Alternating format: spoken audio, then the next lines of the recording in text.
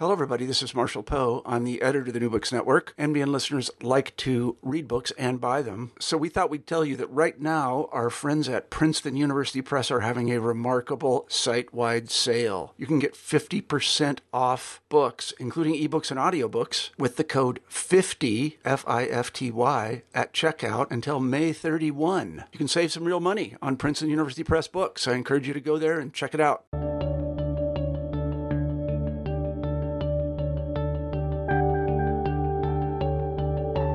Hello and welcome to the New Books in History podcast, part of the New Books Network. My name is Christoph Odinitz. I am your host. Today with me is Professor Eric Dursteller, and we will be talking about his new book, In the Sultan's Realm, Two Venetian Reports on the Early Modern Ottoman Empire. Eric Dursteller is Professor of History at Brigham Young University. His research focuses on gender, religious identity, and food in the early modern Mediterranean. His publications include Venetians in Constantinople, Nation, Identity, and Coexistence in the Early Modern Mediterranean, Renegade Women, Gender, Identity, and Boundaries in the Early Modern Mediterranean, A Companion to Venetian History, and The Mediterranean World, From the Fall of Rome to the Rise of Napoleon, co-authored with Monique O'Connell, and In the Sultan's Realm, Two Venetian Ambassadorial Reports in the Early Modern Ottoman Empire. That's the book we're talking about today. Good morning, Professor. Good morning. So in this book, you are translator and editor of two reports, or relazioni, by Lorenzo Bernardo and Ottaviano Bon, written in 1590 and 1609, and delivered in Venice upon their return from the chief diplomatic post of the day in Istanbul or Constantinople. So really, this book is a primary source rendered into English by you. And it's pretty short. It's about 150 pages. It's very easy to read. It's really delightful. It doesn't feel like a translation. It's smooth and perfectly fluent, and it's just a fun book. It's beautifully illustrated. It has a glossary of terms, and I think it would be a really nice thing to read for in a European survey course or a more focused seminar. Tell us a bit how you decided on the project and what your goals were. Sure. Well, first of all, thank you for the invitation to talk about the book and for your kind words about it. It is a book that has sort of been with me for a number of years. An idea that I had, maybe 10 years ago, when I started teaching a Mediterranean history course at Brigham Young University, and was struck by sort of the shortage of accessible primary source material for students to use in class. And so the objective with the translation and the publication was in part to make what I think are really interesting and provocative sources available to students in the sorts of courses that you were suggesting, a Mediterranean survey course or even perhaps a World Civ course. But also, I guess the secondary objective was to make these really a selection of these really wonderful reports on the Ottoman Empire available to scholars and students of the Mediterranean or early modern Europe who may not know Italian and therefore wouldn't have access to the Italian originals, which were published already in the mid 19th century in a series of volumes by Eugenio Alberi, but are accessible only to people who have Italian. So that was kind of the objective of the project that got me started with the translations. So that makes perfect sense. I wonder why you chose these two guys, and I think they fit really well together because it's 20 years apart. It's a similar world. You can understand. Also, you can see a little bit of change. But you could have picked 5 guys or 10 guys or two different fellows. Why did you choose Bernardo and Bon? So I chose these two individuals in part because I, in my own research, had crossed paths with them repeatedly. I much of my own personal research is archival and in diplomatic correspondence in the Venetian State Archives. And so I had come across the dispatches of both of these individuals in the course of research for other projects. I think they're both really perceptive observers. There are a lot of these relazioni, a lot of these reports, that, as you said, that I could have chosen from. I just think that these two are in some ways representative, but in other ways sort of go beyond some of the standard tropes that exist within this genre of diplomatic writing. I did want to sort of chronologically keep the focus narrow. I think there are some important continuities that exist in the period from, let's say, 1575, after the end of the Second War of the Holy League with the famous Battle of Lepanto, and the outbreak of the War of Candia in around 1645. That's my sort of sweet spot in terms of my own research, and I wanted to focus there just because I thought I could say some things that are relevant for that particular time period, but might not hold true for either the period before Lepanto or the period after the outbreak of the War of Candia. So I'd really like to ask you about those changes in that period, but first maybe tell us, who were these fellows? What was their job? Explain to us their reason for being there, and then also what the relazioni are at the end. Okay, sure. So both Lorenzo Bernardo and Ottaviano Bon were Venetian patricians or nobles. They both came from very important families with deep historical roots in Venice. They were part of the 2.5% of the total population of Venice that was part of this very elite patrician class.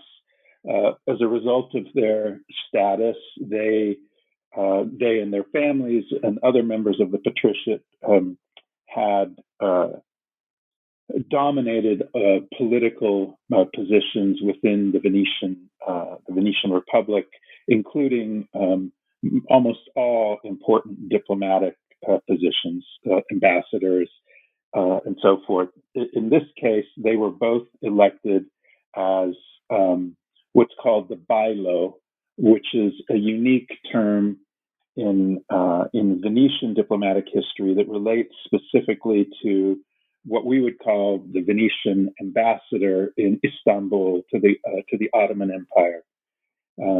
The ambassador in Istanbul was called the bailo for historical reasons that trace back to the Byzantine period, actually, but also because this was probably the most important Venetian diplomatic posting that existed in the early modern period.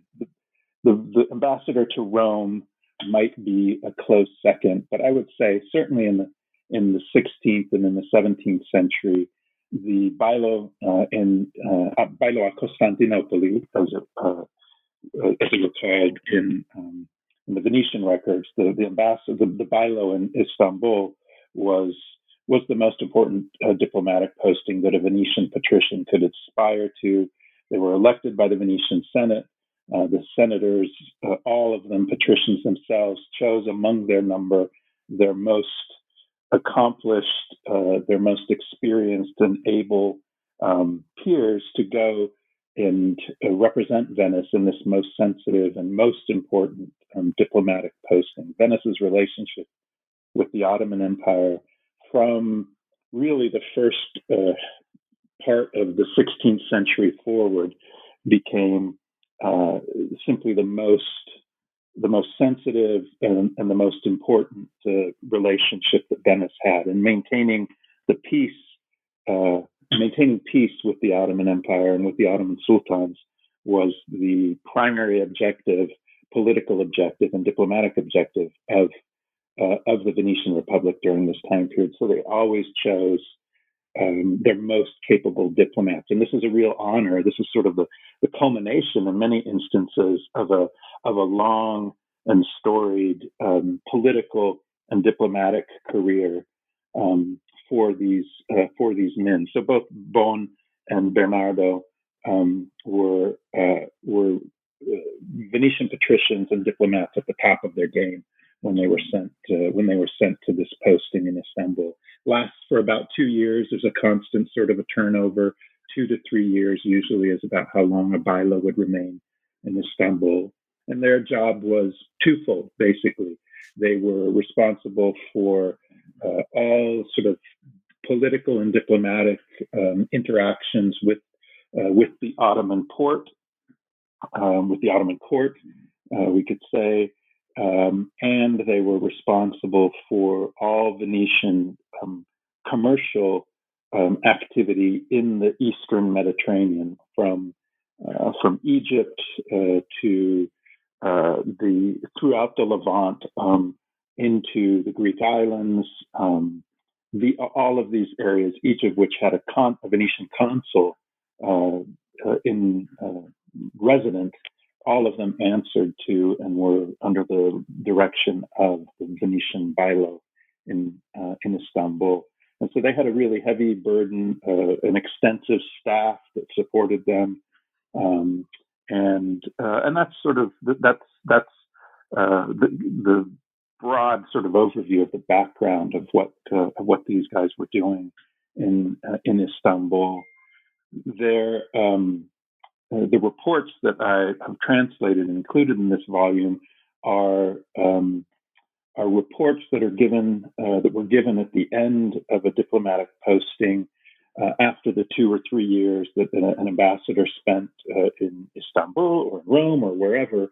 It was expected that they would return to Venice and appear before their peers in the Senate and present these very long, detailed relazioni, or reports of their service in whatever court they had been assigned to. And this was a long tradition that dated back hundreds of years and became more formalized in the 16th and 17th centuries. And this is really a moment for these diplomats to shine in front of their peers, and those reports can then become a launching pad for the next posting and the next assignment that they receive.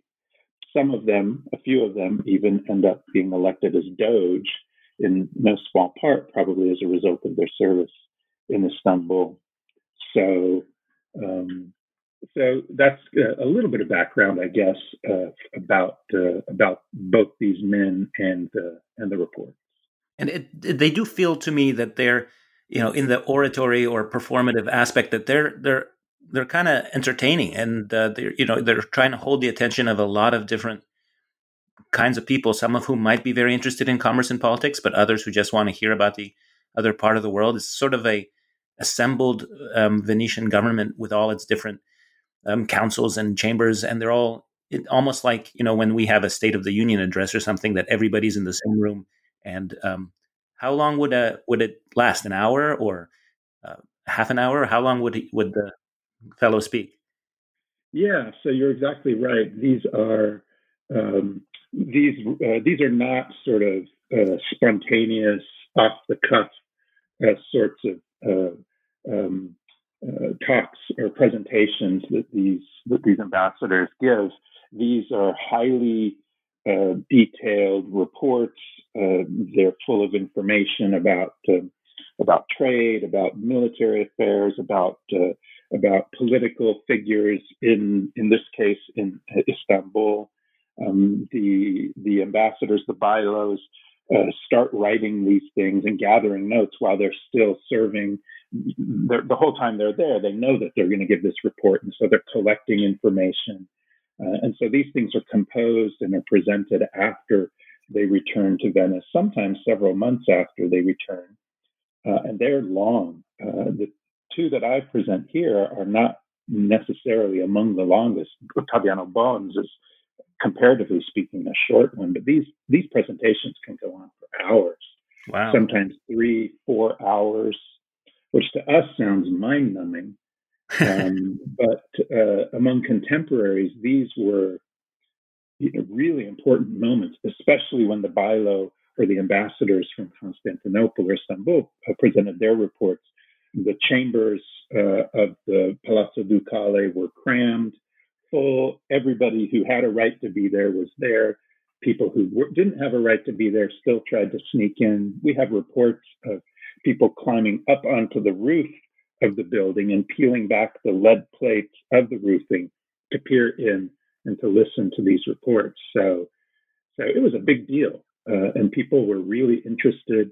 And these things very quickly, clandestine copies of these reports very quickly started working their way out and circulating in the city, but there was a real market for them outside of the city as well. And so these reports, some of them are published illegally. They're not supposed to be published. They're sensitive, confidential government documents, but they start spreading pretty quickly and are published, or manuscripts are reproduced of them. So it's a popular literary form as well as a form of oratory in Venice in this period. Okay.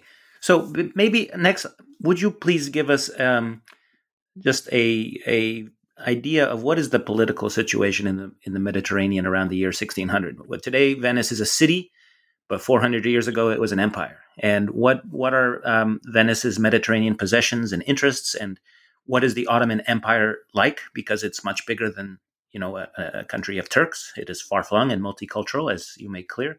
So would you tell us a bit about that world? Sure.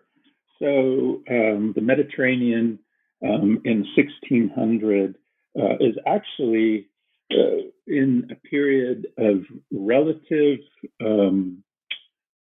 tranquility is too strong of a word to be sure, because it's never a particularly tranquil space. But some of the great power sorts of rivalries, let's say, that had characterized the 16th century, at the center of which was the Ottoman Empire. A number of those had sort of resolved themselves.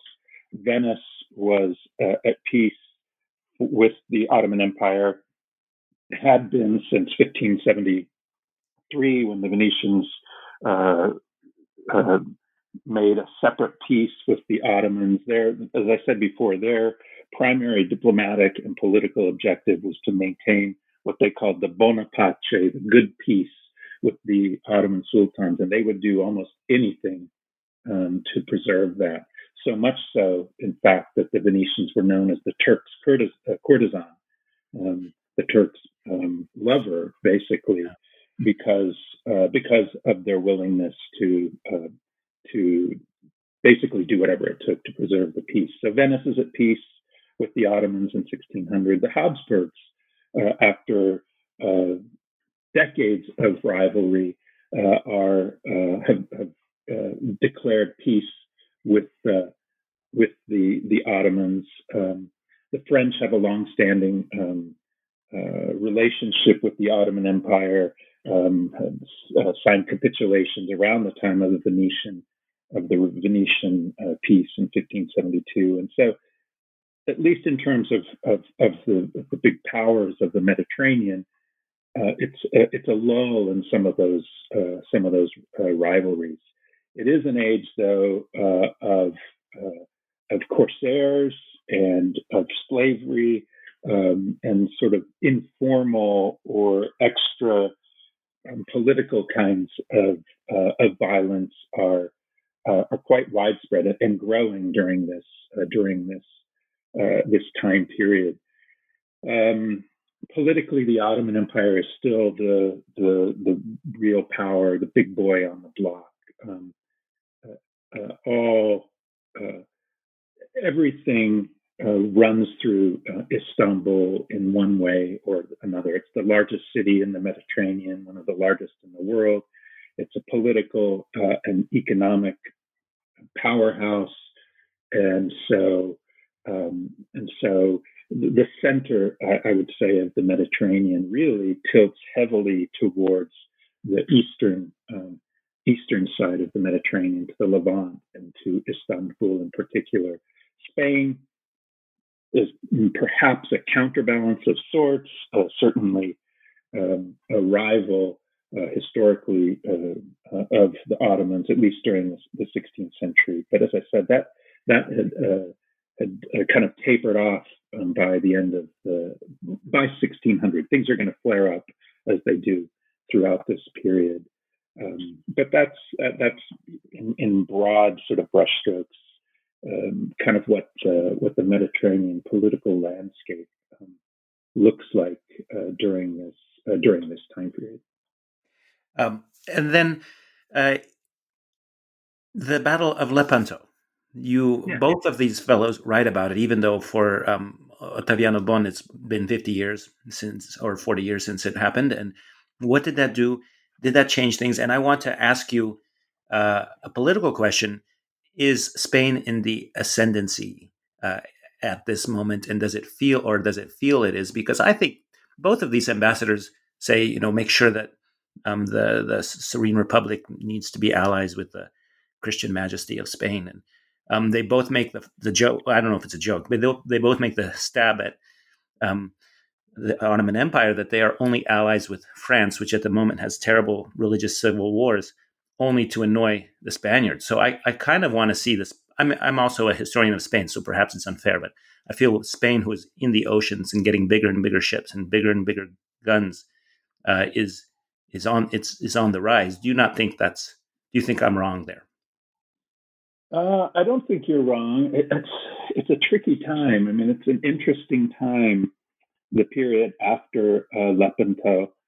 Of course, this famous battle is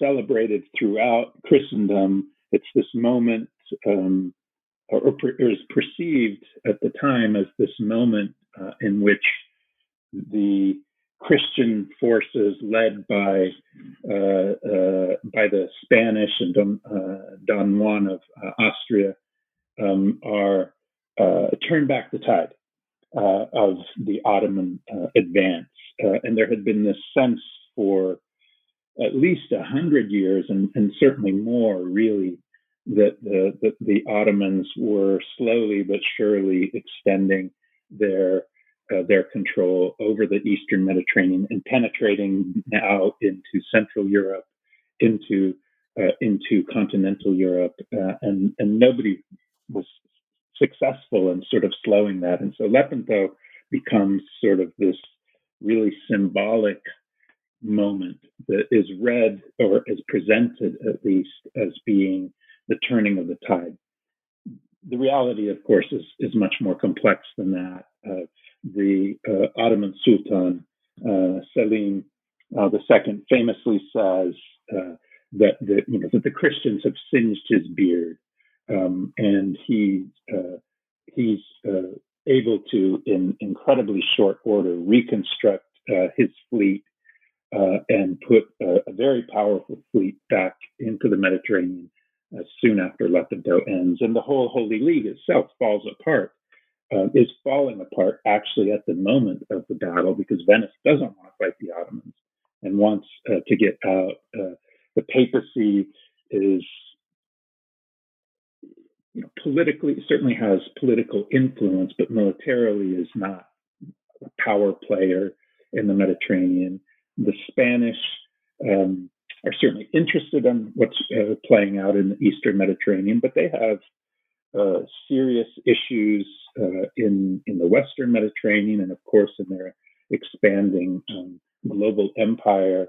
And so Lepanto kind of happens, and then things sort of settle down really quickly, at least in terms of maritime conflict. And I think all of the powers, or the three major powers, Spain, the Venetians, and the Ottomans, and France, to a secondary degree, I think, at least in the Mediterranean, is a player in this as well. But they have their own issues, as you pointed out, with the wars of religion going on. Everybody sort of checks out and kind of moves or redirects their attention elsewhere. And so there's a bit of I would say, a military void or a naval void, maybe more particularly, that develops in the Mediterranean in this time period. And what we see coming in to fill this is the rise of Corsair warfare, which is going to characterize Mediterranean maritime relations for a good century or more. But a real heyday and hot moment in this relationship occurs right around 1600. And of course, corsairs are not pirates in the sense that those of us raised on the Pirates of the Caribbean think of pirates. Most of them are state agents working for governments. Though there are privateers as well that are out there. But they're really, I think, the big story, at least in terms of maritime conflict in this time period. In terms of your question about Spain, I think Spain is definitely a player, especially in the Western Mediterranean, in terms in this Corsair-centered maritime conflict. And you can correct me if I'm wrong, but my impression has always been that Spain has a lot of other things on its plate, and the kings of Spain are really more caught up with what's going on in the Low Countries, in the Netherlands, also with England and the French, but also just this vast global empire that they're trying to deal with. And so they're not as present really in the post-Lepanto period as they were prior to that time period. That's my reading of that, at least. No, I think that's true, and I like what you said about corsairs, because that always amazes me and makes it hard. I think it's hard for us to imagine. We think of these big empires. We talk about the Spanish Empire and an Ottoman Empire, but really that southern coast of Spain and the coast of Italy was always under attack. And there's a book by Robert Davis who says that 1 million people were taken into slavery in both directions, with as galley slaves, or Miguel de Cervantes, who wrote Don Quixote, spent 5 years in Algiers and wrote plays about his time in slavery and being taken, to be chained to the oar, and just entire villages off the coast of Italy. So a big economy was to ransom slaves and so on. You write a bit about renegades also. So I say more about that, because that's a thing, and that lasted for another 200 years, as Thomas Jefferson sent the Marines to Tripoli, as we still have in the song, to fight the Barbary Coast pirates. So maybe tell us about that. We think of these as big empires, but there's a lot of chaos in that period. Absolutely. I think that's exactly right. And looking back from a contemporary sort of a perspective, we have, I think, this tendency to try to project the power and reach of our own contemporary polities back onto the early modern period, which is a serious error. When we talk about these great empires, they are there's not a comparison with contemporary sort of polities, with totalitarian regimes or rulers of the 20th century. There's just no comparison. These are what historians describe as composite states, which is sort of bits and pieces of a puzzle that are linked together pretty loosely. In many instances, the breadth of these early modern empires, even within the Mediterranean, not even speaking of Spain's global empire, but even within the Mediterranean, these rulers struggle to project their power and their rule and to impose sort of a centralized type of agenda, let's say, over their own empire. And the Ottomans certainly struggle with this significantly. They are the nominal lords of the Barbary Coast, North African regencies, but in practice, the beys that govern these various regions, Tunisia, Algeria, and so forth, have a lot of independence and are kind of playing their own game and are only nominally subservient to or under the direct control of the Ottoman sultans. And so this is again that sort of void into which corsairs enter in and play a really important role. As you were saying before, their impact on the Mediterranean in this time period is profound, and the memory of these several centuries of corsairing and slaving, those memories echo to this day in many of the coastal and island cultures of the Mediterranean. Big business, and that's what the Barbary regencies are in it for. Largely is trade in human flesh. Huge debate about the numbers. Davis throws out that number of 1 million. Others say that's too high. Others say that's too low. I've seen estimates that push towards 5 million or 3 million, maybe conservatively, in a 200 to 300 year period. So slavery and slave trading is a huge part of the early modern sort of Mediterranean experience. And few people would not be related to or know someone who is either a slave or has a family member who's a slave. And there are whole mechanisms that develop to buy the freedom of individuals.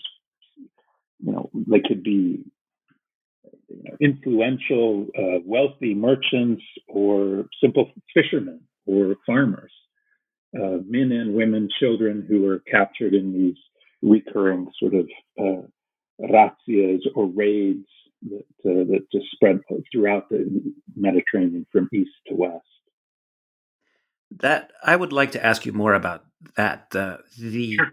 idea of slavery for a Venetian in this period. That word has come up a lot in both of these relazioni, and especially the second one by Ottaviano Bon. He begins by saying every single person in the Ottoman Empire is a slave, and that seems an important idea to him. And yet we also know that slavery was very common in Europe. Genoa, so close to Venice, is the biggest slave trading city in Europe. And in fact, I've seen one history of Genoa where they say, well, remember, Christopher Columbus is a Genoese explorer. So when he decides to enslave Indians, he's just doing what he knew. And we like to think of slavery as this, well, not we, but some people consider this a strange, alien, modern invention of the New World, but not so. It's been part of this European Mediterranean world since the beginning. So, for sure. But even so, the Venetians consider Ottomans especially enslaved, partly because of this remarkable system of levy where the Sultan gets people in tribute to become his officers in every kind of way. Maybe you could explain what this is, this tax system, which you call haras, I think, or haraj. Explain what that is, and also how does it live in the Venetian imagination? So that's a really good point that you bring up, and this is a really important point that the Venetians make repeatedly in all of the relazioni, not just Bon or Bernardo. This is one of the ways in which they distinguish the Ottoman Empire from, for them, the Venetian Republic or from other European Christian, as they would characterize them, powers. The Ottoman Empire is a despotism. It's a tyranny that's based on enslavement, and the officials, and what Bonn is especially underlining here is that his equals within the Ottoman Empire, the political officials that he dealt with in the Ottoman Porte, that they were all a result of the child levy, the Devshirme, as it's called, which was a way that the Ottoman sultans, for a couple of centuries, a way that they staffed, I guess we might say, their the political structure, but also the military. It's a way in which they interact with and link themselves, I think you could say, to the areas, the Christian areas, particular of the Balkans that they've conquered. And so, I mean, what the Devshirme is briefly is this what we might describe as a child levy, and so as part of the taxation that Christian communities of the Balkans, part of what they have to pay to their Ottoman overlords is taxes in a more traditional sort of a sense of cash or crops, something like that. But occasionally there is a taxation, a human taxation, basically, in which young people, boys and girls from each village, a certain number of them are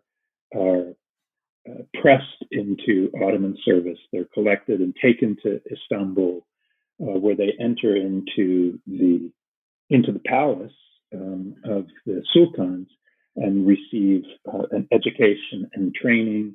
They are converted to Islam, and they become sort of the Ottoman elite. It's from this from the Devshirme boys and girls that the most influential and powerful members of the Ottoman harem, in the case of women, but the Ottoman state and military are drawn. And that happens throughout the 16th and into the 17th century. It really kind of tapers off in the 17th century, by the mid-17th century, in large part because the Turkish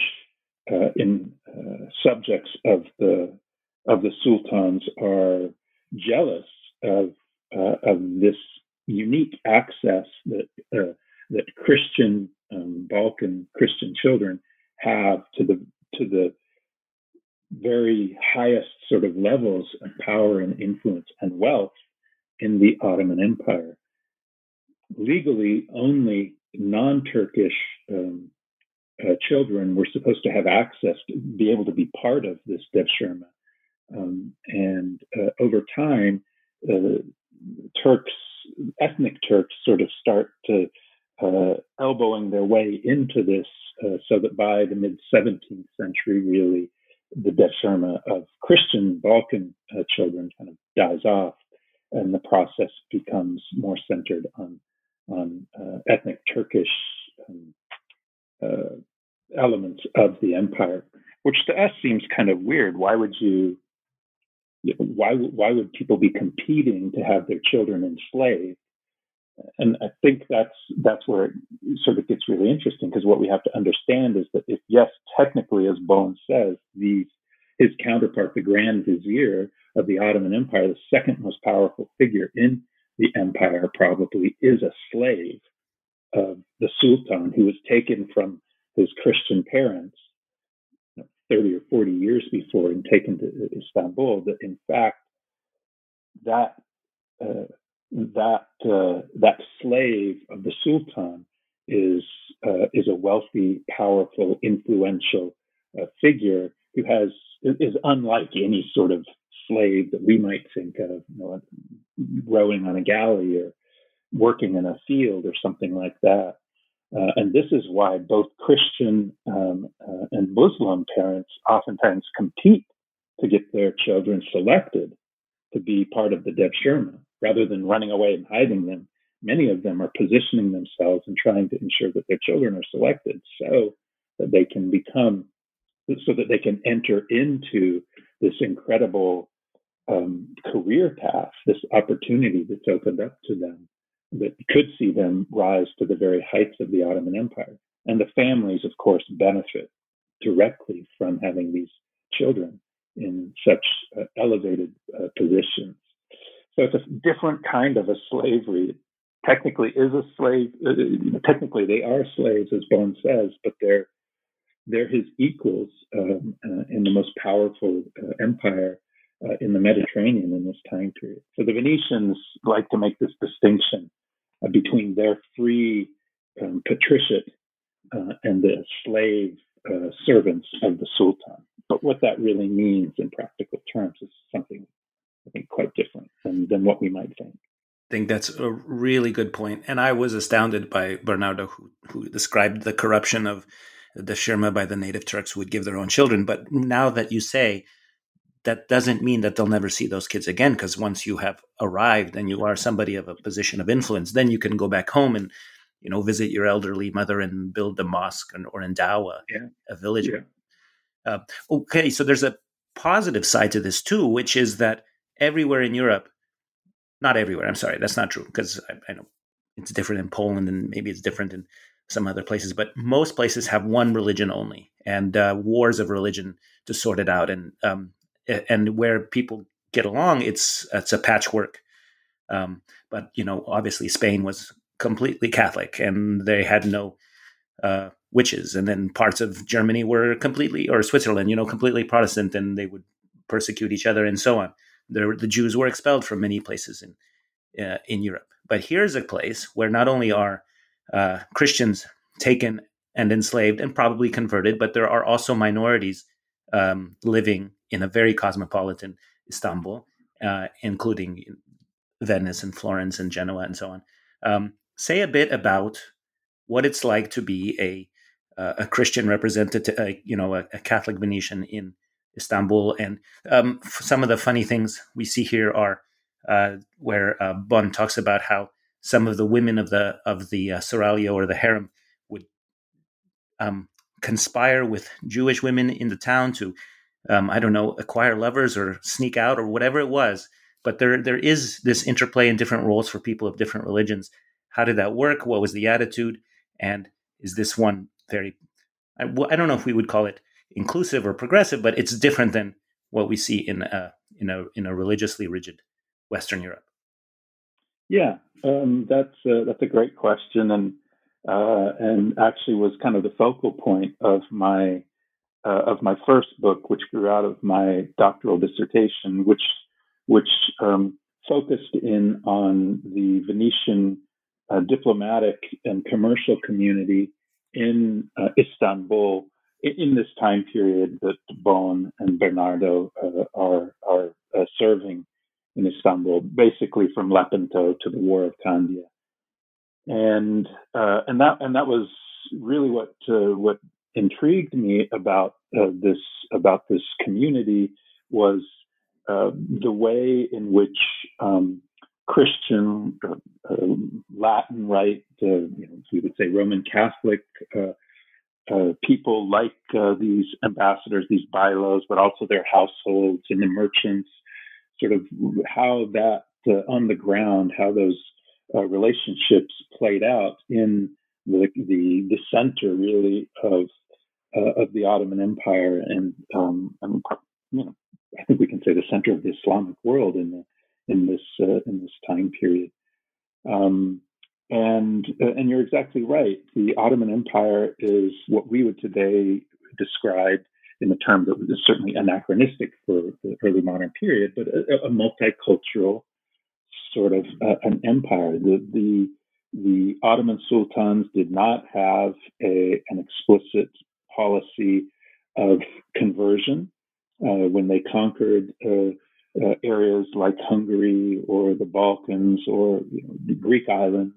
There was no concerted effort to forcibly convert Christians or Jews or others. there certainly are conversions, and there sometimes are forcible conversions, but that's not that. I think those are exceptional rather than the rule. And so what you have is this vast empire that in which Muslim sultans rule over large numbers of particularly Christians of various different stripes and of Jews, and that relationship can be fraught, but usually works. I think it's fair to say reasonably well. As a religious minority in the Ottoman Empire, you are subject to a special tax, the harach, which is a tax that non-Muslims pay, and so it's not this sort of egalitarian, utopian sort of world in which religion doesn't matter. There are certainly benefits to being a Muslim in the empire, and drawbacks to being a non-Muslim. But it ends up being a place that, comparatively speaking, particularly compared to Christendom and to Western Europe, is much more welcoming of religious heterodoxy, which is one of the reasons that we see large numbers of religious refugees, particularly from the Iberian Peninsula, moving into Ottoman lands, whether they be Jews, conversos, or Moors who had converted to Christianity, been forcibly converted to Christianity, the so-called Moriscos, but even Christians from Italy and Central Europe and other areas are moving in significant numbers into the Ottoman Empire because of opportunity, because of seeking a freedom from persecution in some instances, depending on where they're coming from. And it's a fairly, again, I don't want to exaggerate, but I think it's a fairly welcoming and open sort of a place for religiously diverse, for people coming from more homogenous religious environments in which there's a resistance to religious heterodoxy. And so Bohn and Bernardo are transported into this, the capital of this very diverse empire, and they're living in a particularly diverse section of the huge city of Istanbul, where they're surrounded by Jews and Greek Orthodox and Latin Rite Christians and Muslims and Russian Orthodox, people from all over, really, who are living together, interacting together, trading together, sleeping together, doing all the things that you would expect in a religiously, culturally sort of heterodox, richly heterodox sort of a setting. I'll ask you one question, which might be a silly question, and if you want to, we can skip it. But I was wondering if you saw the Turkish soap opera, or really telenovela, called Magnificent Century, which follows the kidnapped Russian girl who goes to the harem and ends up being empress of all the Ottoman Empire, Roxolana, during the reign of Suleiman, and really shows the way it is these things, slavery, multiculturalism, is remembered in sort of an idealized way. And I bring it up because that show got like 300 million viewers or something like that, and about 10 years ago, or maybe a little less. Yeah, I mean, it was hugely popular, right? It's a kind of a cultural phenomenon, certainly in Turkey, but was translated and exported, well beyond the Turkish borders. Yeah, that's a really, really interesting program on a number of different levels. I think it's interesting, and it has to be understood in sort of the cultural and political context of the Erdogan era in Turkey.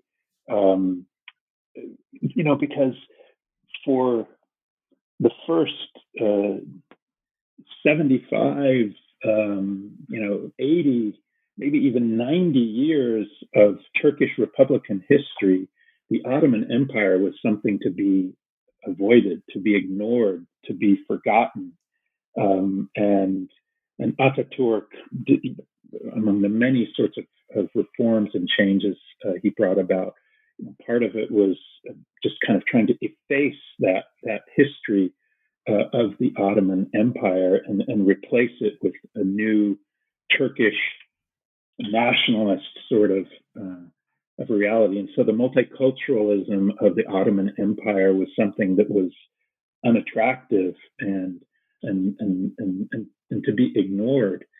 When Erdogan comes to power and Turkey begins sort of asserting a regional role in areas that had previously been ruled by the Ottoman Empire, there's sort of this rediscovery of the Ottomans and this attempt to sort of reform the memory of the Ottoman Empire, recalibrate it in some ways, and make it a useful history for the way that Turkey under Erdogan sort of sees itself in the 21st century. And so that the Magnificent Century, that program is I think definitely part of kind of the Turks themselves rediscovering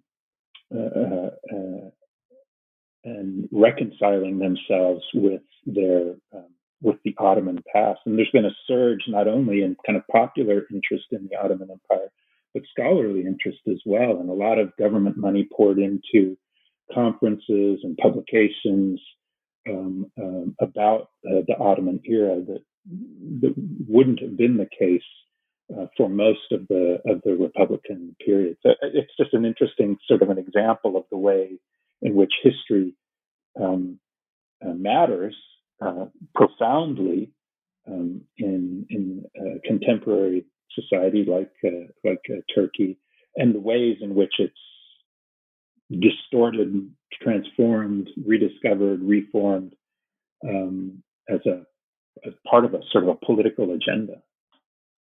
And there's a sort of a Western trope of the decadent Oriental despot, right? And we have that. We see that a lot, especially at this time in Spain. But the first of these two writers, Bernardo, really says that the Sultan, who is Murad III, is a decadent, lascivious guy raised in the Seraglio, surrounded by women and inexperienced cohorts and so on. But the second fellow, Bon, says that the successor, Ahmed I, is not like that at all. But that TV show, it's a lot about sex. And what do you think about the Venetian view of maybe decadence or so on? And what do you think about the Turkish view of that? And I know that Venice also had some ridiculous number of prostitutes at this period, something I remember from my undergraduate studies. And how does you're a gender historian, so I ask you, how does sex play in this dialectic? For sure, it definitely is a part of the conversation. I've been working on one of my little side projects. Actually, is a short little book entitled Mediterranean Vice, which is about sort of sex and intimate relationships in the early modern Mediterranean that sort of transcend these political and religious boundaries. But there's no question that in the early modern period, not only in Venice but throughout Christendom, Europe, whatever that means in this time period, that there's this fascination with the Ottoman Empire, and a lot of it is sort of a fascination with the sexuality of the Ottoman rulers, the sultans, and the famous harem, which every traveler who passes through Istanbul has a lot to say about the harem, even though none of them can gain entrance to them. One exception is Ottaviano Bon, who writes a very famous, influential description of the seraglio, of the harem, because he is one of the few who is able to gain access when the sultan is in the countryside hunting, and the court is with him. A friend slips him in through the back door and lets him look around, which is something that almost nobody experiences, though everybody writes about it. So there is, part of what you do to make the sultans sort of these Oriental despots is to assign to them some sort of perverse and non-normative kind of sexuality, and the harem is sort of very ripe kind of a terrain for developing all sorts of lascivious stories about what what's going on in the empire. And one of the ways that Bernardo and Bon and other Venetians sort of emphasize kind of the corruption, as they see it, of the empire, and it is to talk about sort of the lasciviousness of the sultans and their uncontrolled sort of sexuality. They also talk a lot about the influence of the women of the harem on the sultans, which is, of course, universally coded as being negative, not only by European observers, but by Ottoman observers as well. Mustafa Ali, a famous Ottoman official of this time period, a contemporary of Bernardo and Bon, he decries extensively the so-called sultanate of the women, the influence of women, and the kind of the feminization of the empire, as the women in the harem come to assert increasingly powerful political role. Leslie Pierce wrote an incredibly influential and important book about the imperial harem that I would recommend to any of your readers, the Imperial Harem, which talks about this and kind of debunks a lot of these myths associated with the harem. But there's no question that there's a tremendous amount of fascination about the harem itself, and a lot of people are writing about it. Okay, wonderful. One thing I really want to ask about before we finish is diplomacy, because these are two early modern diplomats who have thought about it their whole career, and Bernardo especially describes it so beautifully as a game of the glass ball, where you want to throw it just hard enough but not too hard. And then he really gives a magisterial explanation of gift giving and how to do it and how not to do it. Would you like to comment what we learn about the process of diplomacy and the network building and all of that, the machine of the state, the human machine of the state, how what we learn from these and all the other ones I'm sure you've read that I have not. Yeah, so that is, I think, definitely one of the valuable insights that these translations of these relazioni provide to us, is kind of the mechanism, the mechanics, how early modern diplomats do diplomacy, how they treat and accomplish their objectives as diplomats. These relazioni are really, I think, useful in helping us to get kind of a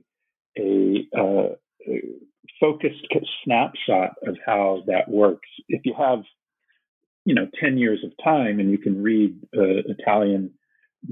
difficult Italian chancellery handwriting from this time period, you can go and read the dispatches in the Venetian State Archive that go into great detail about this. But these relazioni kind of give us a nice summary and an overview of how you do diplomacy, and I think they're especially useful too in illustrating how a state like the Venetian Empire, which is clearly weaker than the Ottoman Empire, and the Venetians know that. They understand that and have understood this by the time of Ottaviano Bona, 100 years they've known this. how as a weaker sort of a polity do you deal with a much more powerful, influential neighbor who can benefit you tremendously, but also cause tremendous problems and difficulties for you if the relationship breaks down. And so the reports are all about sort of navigating that and the process of maintaining that relationship. So part of it is, as you mentioned, giving gifts.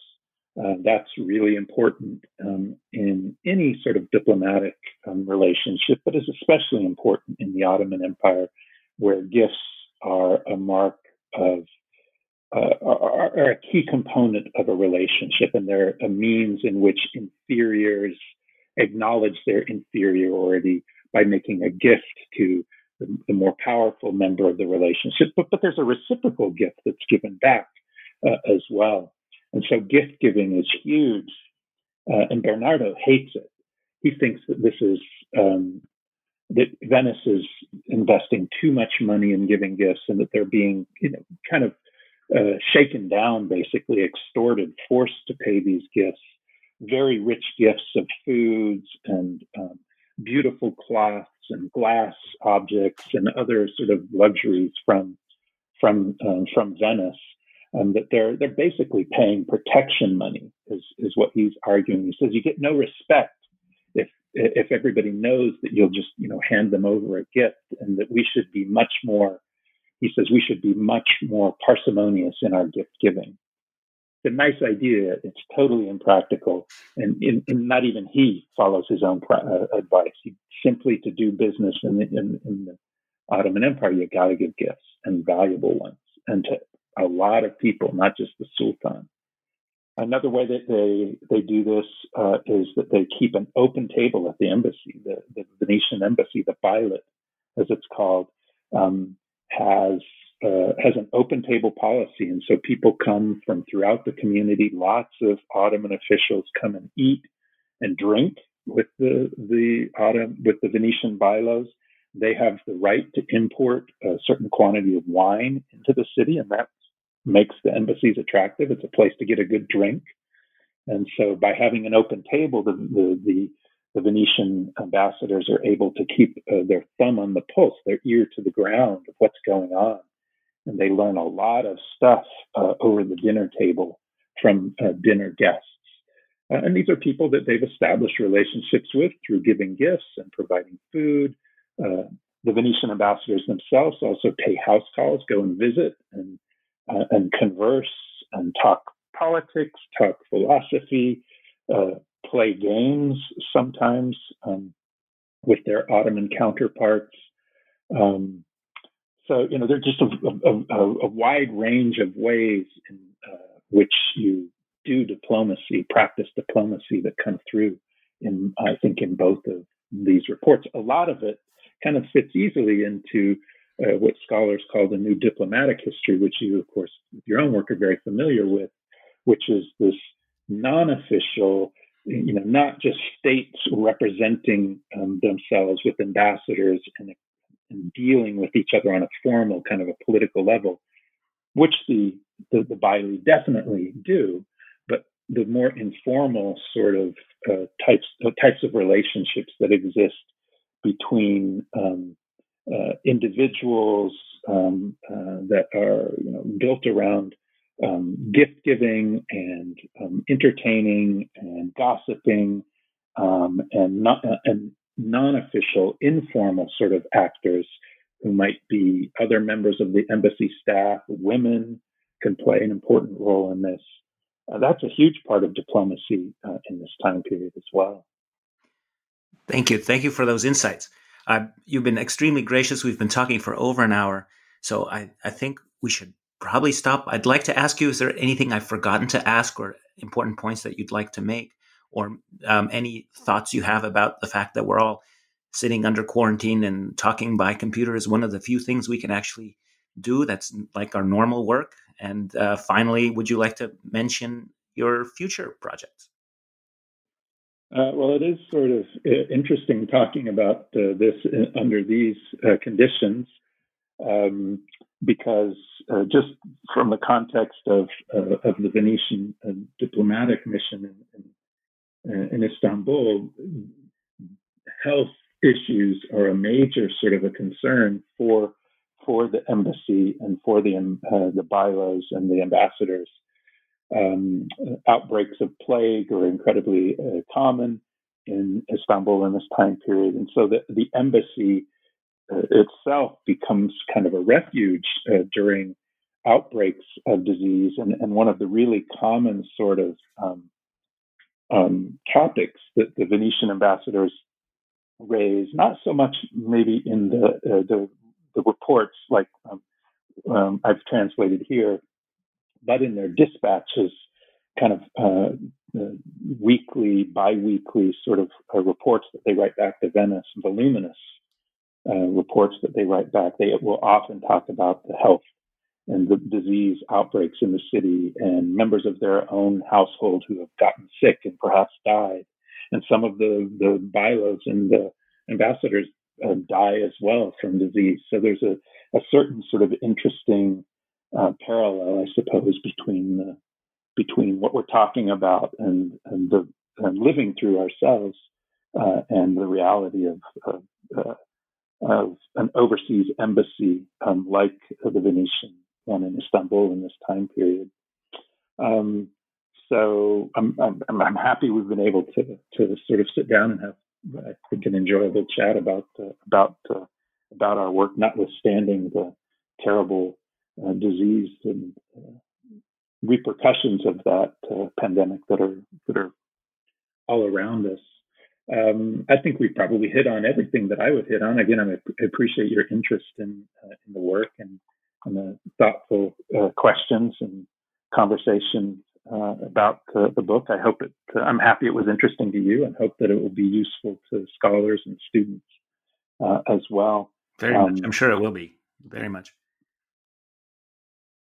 So yeah, I think that's probably all I would say. All right.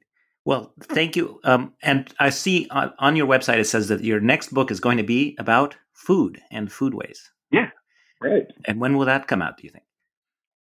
Well, that's always a hard question to ask a historian and a writer, right? In theory, I'm getting a lot of work done on it in the midst of being cloistered.